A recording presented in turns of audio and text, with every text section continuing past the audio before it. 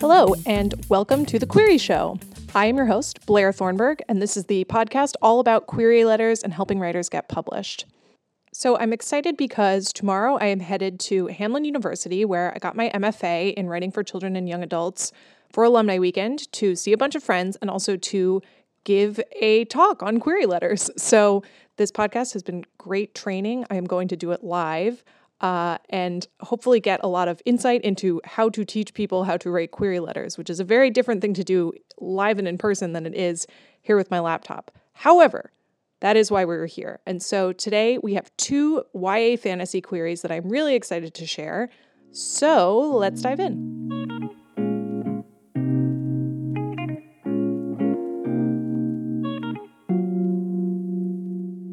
Okay, so our first YA fantasy query comes from Chelsea. Thank you, Chelsea. I'll read the entire query and then I'll go paragraph by paragraph with my thoughts, critiques, etc. Dear Agent, I'm reaching out to submit my upper YA fantasy and romance, Gods and Martyrs, for your consideration. In the Forna Kingdom, the gods are both revered and feared. 17-year-old Mira knows that all too well, as they banished her own grandfather from the earth for harboring a rebellious spirit. With such tainted family history, the young farmworker has good reason to question the deity's judgment when they appoint her to an exclusive and prestigious assembly erected in their name. And she's not alone. After Mira's induction ceremony takes a violent turn, the already suspicious Queen Lena sentences the outsider to death. Tossed out to sea to be devoured by the gods' raging waves, Mira is miraculously saved by descendants of rebels who all supposedly died after the War of Insurrection centuries ago. Suddenly, everything Mira knows about her kingdom, including her grandfather's supposed divine disappearance, is turned on its head. Back in the Forna capital, the queen struggles to hold on to her sanity as problems plague the throne.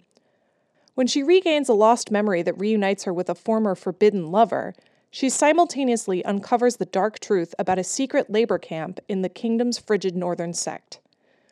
The reignited flames and horrid discovery set the wheels of revolution in motion as Lena takes up arms against her own crown, alongside the same girl she sentenced to death.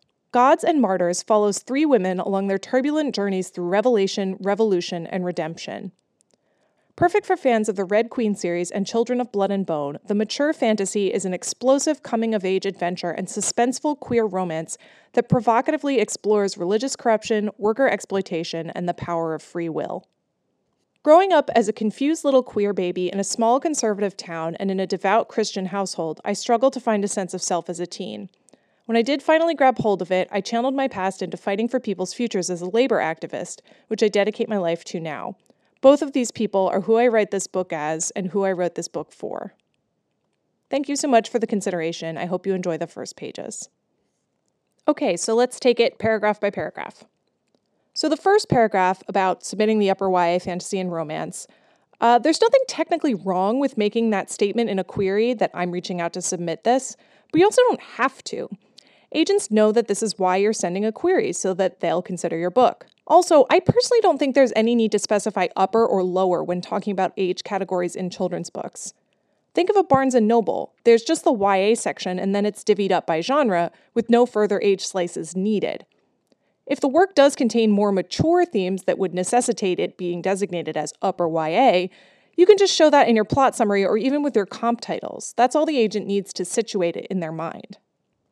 Now we get the introduction to Mira, which I hope I'm saying right, and the gods of her world. Now, I love a good mythology in fantasy story, and this sounds like a fabulous one. These gods are respected, but also terrifying, just like you would want. So a few thoughts on condensing.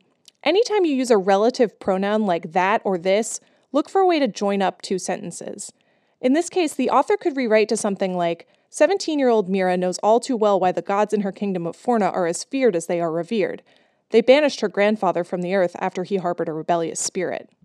Similarly, I don't think it's necessary to spell out with such tainted family history. It'd be simpler just to say, so when the deities appoint Mira to an exclusive and prestigious assembly erected in their name, she has good reason to question their judgment. Basically, pull that when phrase out to the front of the sentence. As for the "and she's not alone" that ends the paragraph, I love how punchy it is to end with this brief sentence fragment after two lengthier sentences. It's great rhythm. However, I'm not clear on what Mira isn't alone in, if that makes sense. She's not alone in being appointed, or she's not alone in suspecting the gods. And one final point, which I'll get back to after reviewing the next paragraph, how does Mira feel about being selected? She's questioning the gods' judgment, but is that because she doesn't want to go, or because she just didn't think she should be considered worthy given her family history? Her feelings and internal landscape are still a bit of a cipher. Now we come to her induction ceremony and subsequent murder at sea, which she survives. Saved from shipwreck is another one of my favorite tropes. It's why Twelfth Night is my favorite Shakespeare play, among many other reasons. And this paragraph shows a clear, logical series of events that flow one to the next. However, if we think back to goal, motivation, conflict, well, I'm just not sure what Mira's goal is, to be honest. Implicitly, it's probably survival, in that, we're all trying to survive and her circumstances are heightened. But even if we look back at the first paragraph, there isn't any mention of what she wants. It's more about what she thinks and what happens to her. But motivation can't exist without a goal, which I'm not clear on, and you have to be motivated to do something. Conflict can't exist without a goal either. It has to be conflicting with some course of action.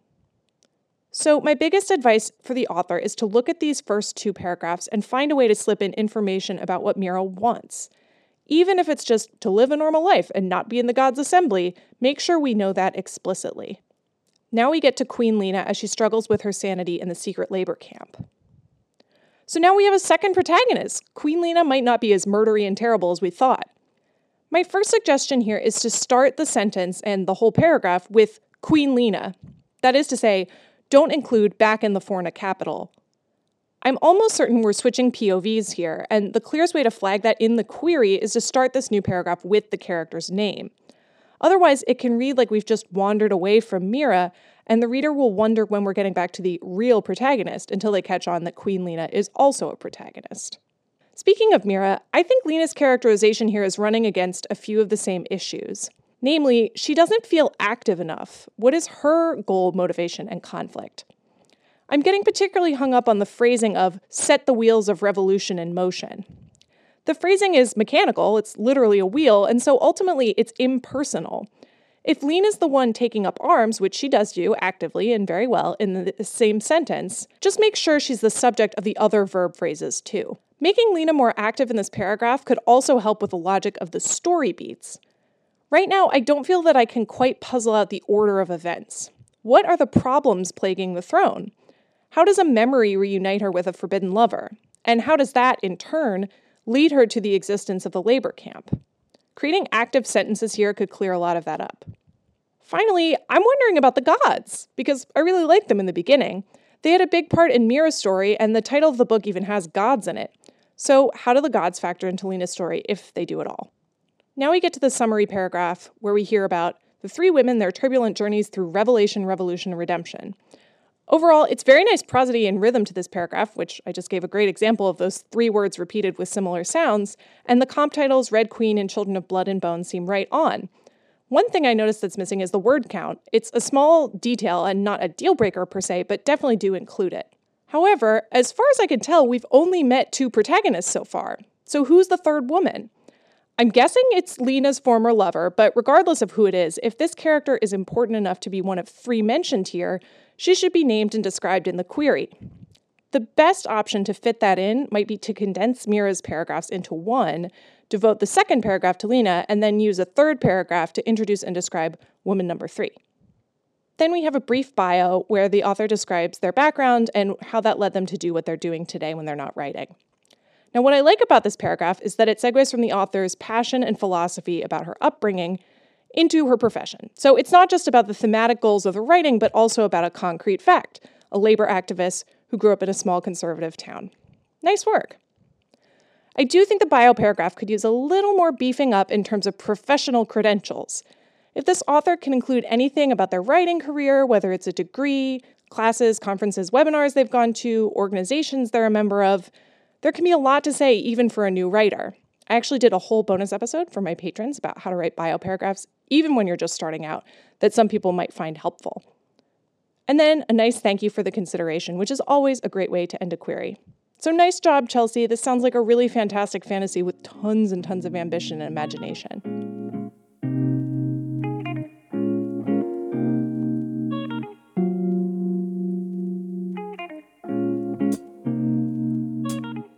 Next, we have another fantasy query from Keely and Sarah, which I think is my first author team on the Query Show, so very excited to feature this. Again, I'll just read the whole query first and then we'll dig into the details. Dear Agent, only 2% of kids who age out of foster care graduate from college. Belson carries this number with him everywhere, posted above his desk and written in his notebooks, determined to be one of the success stories. He came to Tagle University, his mother's alma mater, to find his last connection to her, the magical artificiary she studied years before. Falling for Adair, a charming diplomat son, was never part of the plan. Belson creates a perfect fictional family to fit in, but he can't stop adding to the lies. Adair pulls at his focus, distracting him from his artificiary search, until Belson discovers his professor, an upcoming candidate for Prime Minister, Dr. Ristov, is stealing enchantment, using his mother's artificiary.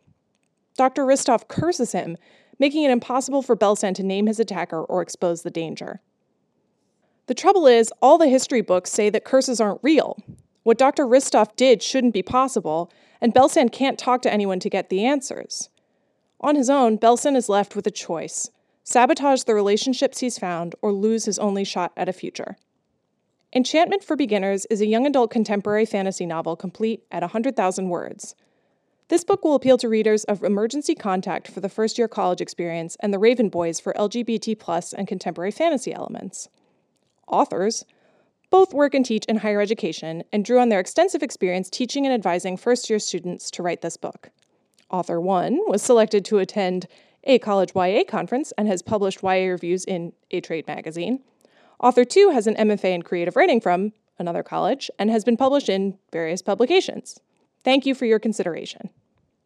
Okay, so another YA fantasy, different in that it's contemporary, but still with a lot of fun fantasy-type elements. I love a good campus novel, so this sounds fantastic. So the first paragraph opens with this fact about 2% of kids in foster care and Belson, who's very attached to this figure and determined to overcome it.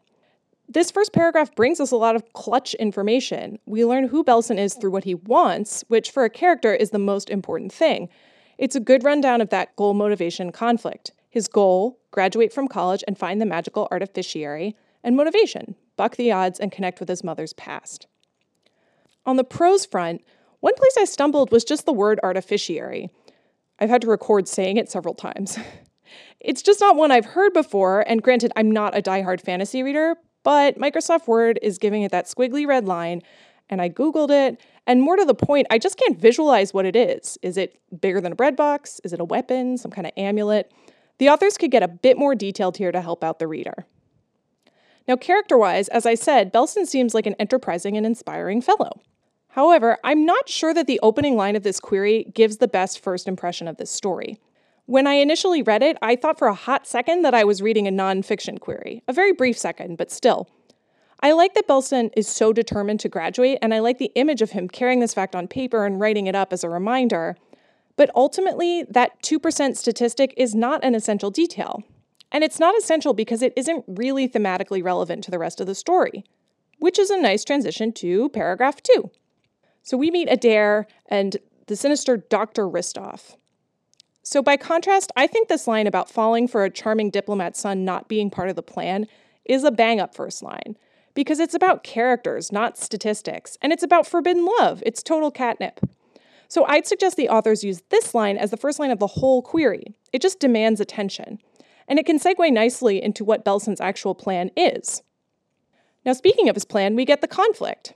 Adair is distracting. Love is so inconvenient when you're just trying to get some dang research done.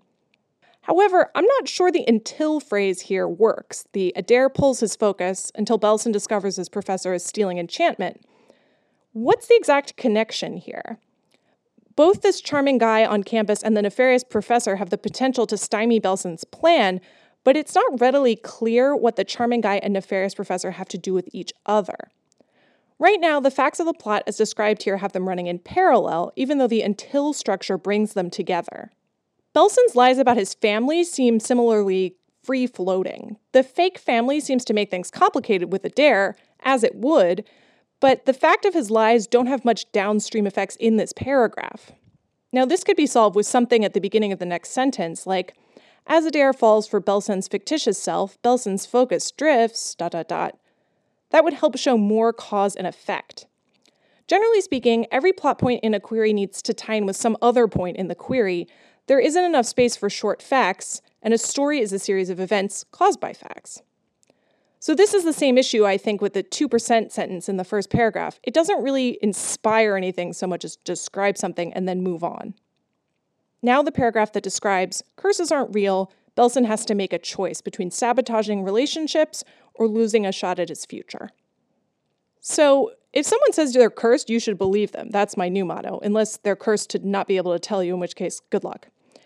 Now, I think the third query paragraph, as you might have noticed, tends to be where the plot gets pushed to this do or die, make or break moment where the stakes get amped, and the protagonist is on the verge of a choice. And we've definitely got that here, so very nicely done. But given that this is the screws tightening paragraph, a phrase like "the trouble is" doesn't quite work for me.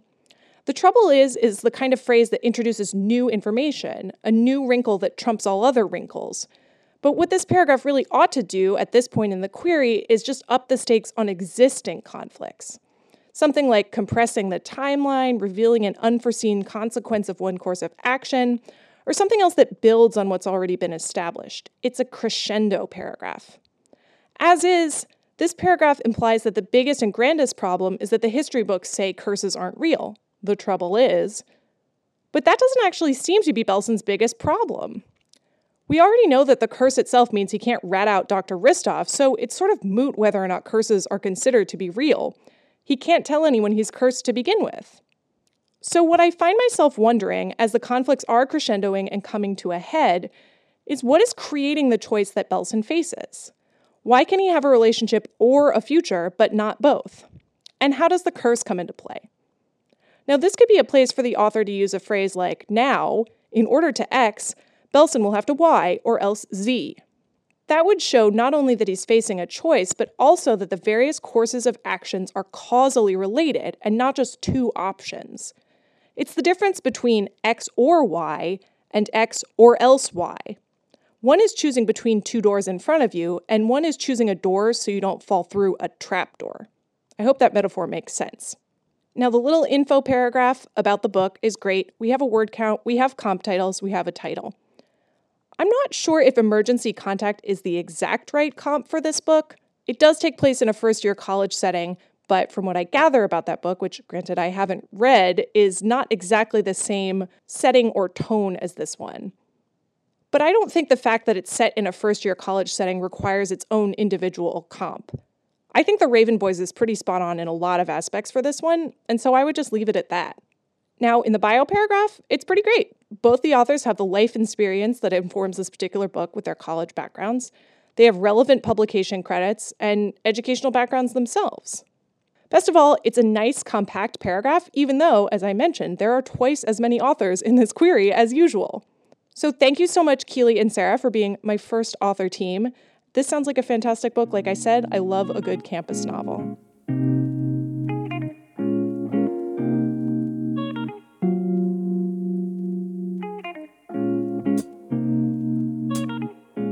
And that's the show. Thank you so much for listening. It's gotten very warm in my office, so I'm glad to be done recording because I'm about to cough my head off. Thank you so much to Chelsea and Keely and Sarah for being brave and sending in your queries. I'm really glad to be able to pair together two queries that are the same genre and have interesting intersections between the two of them. If you would like your query to be on The Query Show for one of these fantastic, totally free, somewhat expert critiques, you can go to thequeryshow.com and fill out a submission form. Also at thequeryshow.com, you can sign up for our newsletter, which will get you a query workbook written by me. I also don't know why I keep saying our newsletter, because it is just me, but our Query Show Nation. And speaking of which, if you'd like to join the community around The Query Show, I have a Patreon where you can become a patron and get tons of fun bonus stuff. You get written copies of all the critiques that are featured on the show, which are really handy to study, plus bonus episodes and FAQs, first pages shows, stuff like that. I just did a great interview with my good friend Kate Browning, who is so smart and so fun to talk to, and she had some really interesting things to say about the submission process, what it's like to acquire books, plus what she thinks is going to be big in 2019. And if you like this podcast, tell your friends, spread the word, maybe give the show a rating on iTunes. I've been watching everyone download and listen and rate, and it's super encouraging, and I'm super excited that people like this because I really like making it. And that's a wrap. Have a fantastic week, because it's Fantasy Week, and I'll see you next time.